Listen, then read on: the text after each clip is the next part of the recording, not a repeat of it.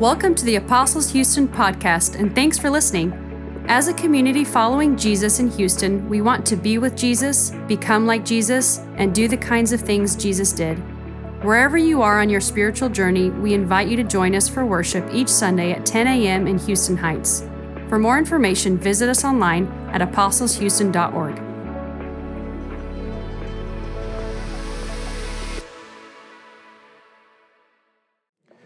Good morning, apostles. It's really good to be here today. I've gotten to meet a number of you over the last few months as I've visited for the Diocesan Holy Spirit Weekend, or as I've now filled in a few times for David. And my name is John Tucker. I'm based at Hope Point Anglican in the Woodlands, but I serve primarily in our diocese as both communications director and as canon for ministry formation and leadership development. That's a mouthful, but it's a fancy way of saying I help facilitate, coach, and cheerlead those discerning ordination, and help senior pastors think through and build resources for leadership development. And so I've gotten to work quite a bit with David and Eric, and now Britt and Derek here at Apostles. And most importantly, though, it's just a joy to be here this morning to worship with you and now to bring God's Word this morning. For those who might be new today, or maybe as a refresher, as a church, Apostles, we've been going through a sermon series on the Sermon on the Mount. And this series is designed to help us remember that the Apostles' community, this community, first and foremost exists to be a community following Jesus in our city. Apostles we believe that we are made to live with God for the glory of God. And we believe that life comes through learning to be with Jesus, becoming like Jesus, and doing the kinds of things Jesus did and we want others to experience in this life. So David has asked us in 2023 to ask the question, what would a community that was following Jesus look like? What does it look like to follow Jesus together in the mess of everyday life? So, one of the things that Matthew's gospel emphasizes over the other Gospels is this idea of the kingdom of God or the kingdom of heaven. That isn't to say that this idea doesn't exist in the other Gospels or places in Scripture. It's just Matthew, in many ways, builds his gospel around this idea. And even that idea or intentional choice of kingdom emphasizes a few realities for us. Kingdoms have kings. And Jesus himself makes clear that the Trinitarian Godhead rules this kingdom of heaven. We do not. And neither do the powers of the world. God alone rules the entire created order. But Matthew, through the words of Jesus, also emphasizes that this kingdom is not far away. It doesn't exist in a faraway place that has no relevance to us or our present. No, Jesus emphasizes time and time again, this kingdom is here. This kingdom of heaven is a process, a course of events in which God is king and therefore in which God himself is manifesting himself to the world of humanity. So when we talk about what it means to follow God in a messy world, we must always start with this in mind, that the kingdom of God is here and God is king. So I don't know about you, but I grew up in churches where heaven was actually just some faraway place that I waited for until I died. And come to find out, this idea actually kind of cheapens the gospel. Christianity is this mysterious mixture of the now and not yet. Yes, Jesus will eventually come again and make all things right. But the whole point of the cross and resurrection is that his kingdom is currently being established. The king has begun his reign, and it's our job to prepare the kingdom for his return. This is some of the profound beauty of the Christian life, of the life of the nation of Israel, of the church. God calls us, a people, back to himself, not for our own benefit, but that we get to showcase to the world the goodness and beauty of God, to show the world what life should look like. And yes, we do this out of obedience, but we do it primarily out of love. Because kingdom life is good, and God is better. It's better than anything we can hope for or imagine, and it's right. The kingdom of God is actually the world rightly ordered. We live in that messy world, a world of disorder. But the kingdom of God is a rightly ordered world. So when we read the Sermon on the Mount, Jesus is showcasing for the people of God a proper ordering of his world, about what life in the kingdom actually means. And I know you've probably talked about a lot of this, but as we open our gospel lesson today, I want us to look at a couple of questions together. Okay? We're going to look at 4 questions. What does this text say about the world? What does this text say about God? What does the text say about us and the church in light of what it says about God? And therefore, what does the kingdom of God showcase to a world in need of restoration and resurrection? Okay, these are the 4 questions we're going to unpack together. So, open up your Bibles to Matthew 5, 38 through 48. There's some in your seats. I know we also live in a modern world, so some of you are pulling out your phones. That's fine too. We're going to be in Matthew 5, starting in 38. And we're going to be a bit interactive for the rest of the sermon, okay? So I want to hear some answers and talking here. Get ready. Matthew 5, 38 through 48. Let's look at this text together. And let's ask question number 1. What does this text say about the world? Someone answer for me using the scriptures in front of us. What does it say about the world?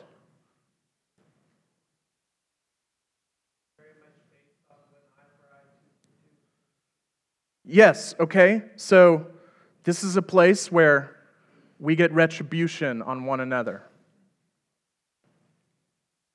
It's been ruptured by evil. Evil, great. Big picture. The world is evil. Right? This is a place where we get struck in the face, where people sue and steal from you, where we are forced coercively into action, where people beg, where people are persecuted, where we have enemies. That's a lot. Okay? Even the most ardent pagan, atheist, agnostic, etc., acknowledges the world is broken and full of evil. It's kind of a universal reality. It was true in the time of Jesus, it was true before him, and it will remain true until the end of time when Jesus restores all things. Okay, so if we're going to unpack what the world is like, I want us to very quickly back up a little bit to Genesis 1 and 2. If we want to understand what rightly ordered life is, if the world is broken, then we have to first understand how the world was originally designed. And in Genesis 1 and 2, we see a world where humanity is created in the image of God, bears the image of God. What we have to take away from this and apply to our text today is that being made in the image of God means that all of humanity bears inherent worth and dignity. Every person on earth, no matter how good or how bad they are, bears the image of God. Created intimately by him, created for him, created to reflect him. And sin enters the world in Genesis 3, but the scriptures of the Old and New Testament understand sin through a very specific lens. Sin is either not understanding that God alone is on the throne of the world and all things come from him, or sin is not treating ourselves and each other as image bearers. That's actually how the scriptures define sin, when we do not treat ourselves or each other as people who bear the image of God. Every one of the 10 commandments, every one of the Levitical laws, we heard some of those this morning, they fall under these 2 categories. This is why the summary of the law says, love the Lord your God with all your heart, mind, soul, and love others as you love yourself. Jesus says, on these 2 things depend all the law and the prophets. When that doesn't happen, we see a broken world. Okay? So, what does this text say about the world? The world is broken, evil, it's a mess, and we do not treat each other as image bearers of God. Question number 2, what does this passage say about God? Look at verse 45 and 48. What does this text say about God?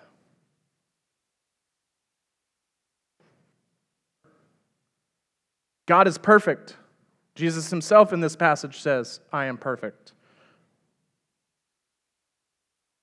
It also tells us that God treats all of his creation the same, good or evil.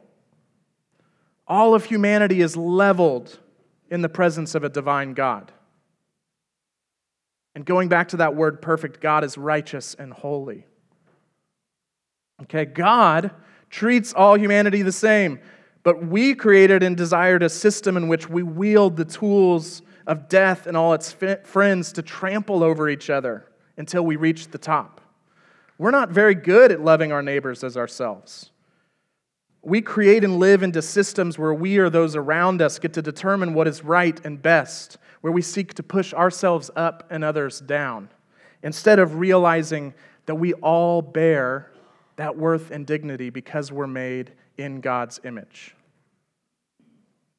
Okay, and God, though, he treats all of his sons and daughters the same. He rains down upon the good and the evil, right? So number 3, what does this mean for us, for the church? Jesus in this passage says, be perfect as I am perfect. I want us to understand this is not simply about rule keeping. When Jesus says, be perfect as I am, he's actually talking about living within a proper order, within God's proper design. The Old Testament describes a life of doing righteousness, doing justice. That may seem like a weird turn of phrase, doing righteousness, doing justice. What might come to mind is being a good person. But the biblical word for righteousness is a bit more specific than that. It's an ethical standard that refers to the right relationship between people. It's about treating others as image bearers of God with the God-given dignity they deserve. And so that's why even this morning when we hear Levitical laws, the entire legal process set up in Israel was designed to showcase that living into God's kingdom, living into his rightly ordered world, is to treat everyone with dignity and respect. So if we, the church, and the people of God are to carry God's image, if we are made in his image, then we are to become like God, reflecting his image back into the world. So this is why righteousness is to treat others as image bearers, because God treats them that way. When Jesus says, be perfect as I am perfect, he's not actually setting an impossible ideal. Yes, he's the only one who is perfect, because he's both God and man. But what he's telling us is radiate my perfection by living into this summary of the law. Take seriously loving your neighbor better than even you love yourself. He says, you want to follow me? You want to be like me? Treat every person you encounter with the God-given respect and dignity they deserve. So question 4, what does the kingdom of God showcase to a world in need of restoration and resurrection? If righteousness or reflecting God is all about treating people as image bearers, if life in the kingdom is about doing righteousness and doing justice, what does that showcase to a world in need? I know the word justice has a variety of modern and cultural connotations, okay? Don't squirm in your seat just yet. I want us to talk and look at biblical justice because it's tied to this same idea. The Hebrew word for justice sometimes refers to retributive justice. Like if I harm someone, I then pay the consequences. Right? It's what Jesus talks about actually here in Matthew 5 when he said, you've heard that it was said, an eye for an eye, a tooth for a tooth. This is retributive justice. If you take from me, we're made even by me taking the same thing back from you. If you perform harm on me, we are made even by me harming you equally back. In some ways, this feels kind of right. If someone hits me in the face, I get to pop them back. And sometimes the Levitical law did operate this way, but it usually only operates in retributive justice to protect the vulnerable, meaning if you take advantage of the vulnerable, they deserve the same or more in return in order to be brought back into right relation with you. But most often in the Bible, justice and righteousness refers to restorative justice.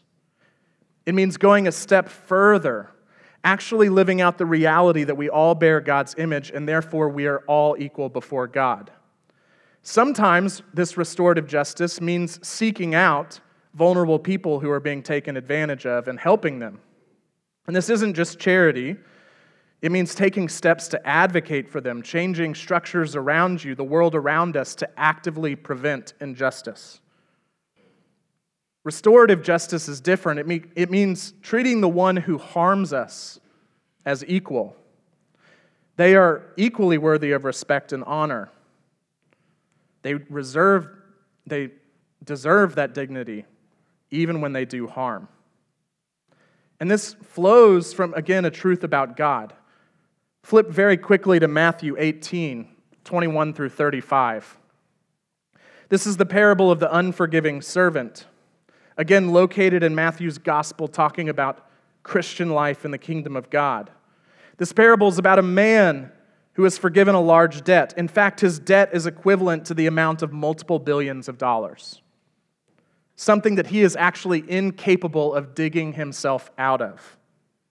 But his debt is forgiven. Yet this man turns around and punishes a servant who owes him a monthly wage. We can feel the injustice there, right? Billions of dollars, a monthly wage. Jesus here is pointing out the foolishness of this. If you are forgiven an unforgivable debt, you should live out forgiveness. But Jesus makes clear in this parable that we are not the man who owed little. We're the servant who was forgiven much and refuses to forgive the small amount. We are the unforgiving servant. We're called to treat our enemies with dignity and respect because Jesus died on a cross for us. We didn't deserve saving. I don't know about you, but I know my own heart. I'm kind of despicable. I often am not worthy of forgiveness, but Jesus gives it to me anyway. And so I am called to love my enemies. Now, I know apostles well enough to know this is a room of really intelligent people, and some of you are saying, okay, I get Jesus is telling us to love our enemies because he loved us first, but that can't really be a full embodiment of justice. There's a hole here. What's just about a world where my enemies or people of evil run around doing harm and I simply forgive them? Is that really just? And to you I say, I agree. That isn't justice in its fullness. Restorative justice is much more than treating our enemies as people worthy of love. It simply starts there. Restorative justice, which is the work of the kingdom, involves way more than that. It means taking steps to actually shape the world into the reality that we are all equal. So let's dig back into Matthew 5 again. N.T. Wright, an Anglican theologian and writer, says this about our gospel lesson. He says, Jesus offers a new sort of justice, a creative, healing, restorative justice. The old justice of the Bible, an eye for an eye, was created to keep revenge from running away with itself. Better to swap our teeth than an escalating feud between us where we do more harm to the other. Right? Do we see how that makes sense? If you knock my tooth out, I knock yours out, rather than cutting off your hand or your arm, which then is going to have you, right? That's a world that builds upon wrongdoing. Eye for an eye was designed to curb that. But Jesus goes one step further here. He says, better to have no vengeance at all, and yet live into a creative way forward in which both parties are actually made equal in the sight of God. This new way reflects the astonishingly patient love of God himself, one who wants his people to shine light into the world so that all will experience his love. Jesus offers 3 examples about this new way of justice. To be struck on the right cheek almost certainly meant receiving a backhand. Okay? To showcase this, If I'm standing face to face with Eric, and I am right-handed, which is the majority of the people in the world, and it's especially in Jesus' time, what is the only way I can hit his right cheek? Backhand, right? We see that? Well, backhand is the insult of insults. It's actually a far greater insult than hitting him in the first place. It means I'm not just hitting him, but demeaning him.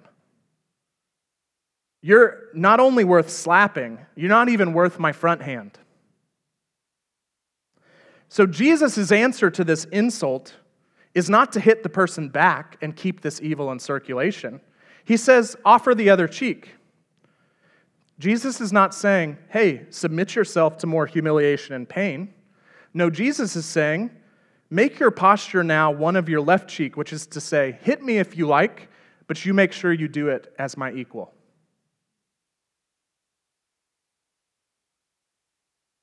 Jesus uses another example. He says, suppose you're in a court of law where a powerful enemy is suing you, and the enemy has gone so far as to ask for the shirt off of your back. Jesus says, you probably can't win here, so offer him your cloak as well. Now, this is a world where most people only owned two garments, a cloak and a shirt. So Jesus is saying, shame him in front of all for making you naked. Give him your cloak and show the court that justice doesn't actually mean your nakedness, but it means your restoration. Jesus says if the rich and powerful wish to reduce you to a point of shame, turn their shame around by proving that they've made you naked and that you are not worthy of that nakedness. They've gone beyond justice. The third example Jesus uses is that of walking a mile. Now, Jesus and Israel at this time is under Roman occupation. Roman soldiers during this time period had the right to force civilians to carry their equipment for 1 mile. Now, this was designed as a measure across the empire to serve the soldiers. But often, it was wielded cruelly by making others carry their equipment as punishment. But the Roman law was also clear that it was illegal for Roman soldiers to force this one step further than a mile. So Jesus here says, if someone makes you walk a mile, turn the tables. Don't fret, don't mourn, don't plot revenge. Copy your generous God. Go a 2nd mile and astonish them with the reality of a different way of being human. A way which doesn't plot revenge, a way which doesn't lead to some armed resistance movement against Rome, which, by the way, is what many Jews in the kingdom thought Jesus meant when he said the kingdom is here. No, Jesus says, do you want to win over injustice and violence? Show the soldier the intent of the law. Make him uncomfortable. Make him wonder if his officer is going to come by and see that you've walked 2 miles. But that extra mile isn't about revenge. It's about restoring both the servant walking and the soldier. It's about showcasing that the kingdom means to treat the soldier with dignity because now your service has forced him to treat you as an equal or face justice himself. You see that game Jesus is playing there? Because it's illegal to walk the extra mile. Doing so not only showcases the way of the kingdom, but forces him to elevate you to his level or face justice himself. When Jesus tells us these things, he's saying this new world of justice isn't just about loving our enemies and throwing away vengeance. It's about restoring the order of the world, that all people carry worth and dignity as sons and daughters of God. Part of turning the other cheek is about reminding us that we will not be left in our places of hurt, disgrace, embarrassment, or low estate. Jesus doesn't allow us to start to see ourselves as creatures not worthy of dignity and grace. He says, no, you find your true worth in God and God alone and in relation to Him. You see, restorative justice, this true form of justice, is actually really good news. We will all be made equal before him. The lowly, the poor, the downtrodden will be lifted up. They won't be left to believe they are worthless. The prideful, the powerful, the evil will be brought down. They won't be left to think that they are above all others. The rain will indeed fall on the just and the unjust. Jesus is showing a new way of being human, the way we were always designed to live. And he shows us this himself. When he was mocked, he remained silent. When challenged by authorities, he told parables and stories to force people to think differently and to highlight certain truths about him. When struck, he carried the pain, yet made clear that this cruelty wasn't a form of submission, but was actually a response of dignity. And when Rome put its most vicious and cruelest tool, a cross, on his back, he bore it up a hillside and let himself die. When they nailed him to it, he prayed for them. Why? The Sermon on the Mount and loving our enemies isn't really about us, as if it was some sort of idealism or moralism. No, it's about Jesus himself, a bold, risk-taking God who will do all in his power to draw us back to him, who will go out of his way to implement his kingdom and reign on earth. He has come that we actually get to experience life, and life abundant, not just in the future, but here and now. And he asks nothing of us that he hasn't faced himself. If this is what God is really like, someone that loves all because they bear his image, if the world is really made so that all bear equal amounts of worth and dignity, if this is the pattern that Jesus himself lives out, then Matthew invites us to a pretty strong conclusion. That in Jesus we see Emmanuel, God with us, God himself. Jesus turned the tools of evil to love. He turned spears and swords into shovels and plowshares. He healed the sick, made the blind to see, made the lame to walk. He lifts up the poor and lowly. He gives the dead life. And he makes clear to the rich rulers and to evil that he is above them also, that they are no greater than those below them. Loving your enemies is about discovering the living God in a loving, dying, and resurrecting Jesus, who brings even our enemies to their knees, and learning to reflect that type of love to a world that needs it so badly.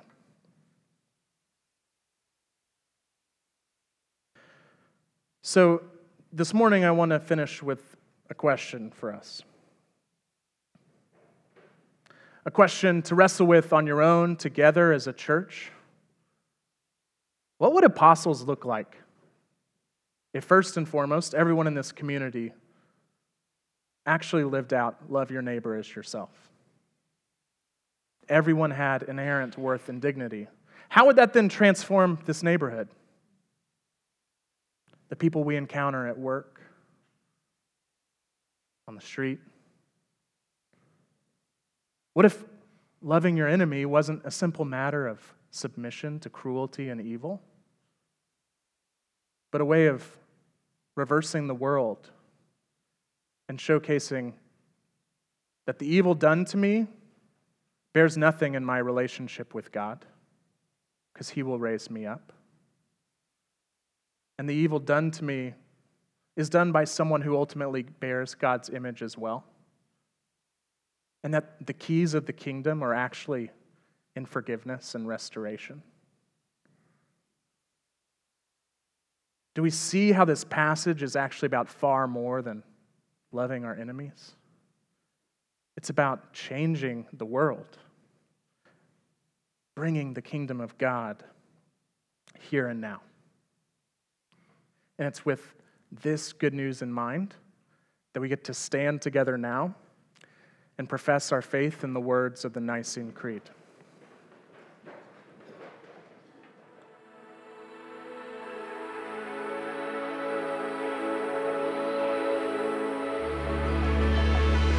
Thanks again for listening. We hope this resource has been helpful to you. If you have questions or are just looking for more information, you can check out our website at apostleshouston.org.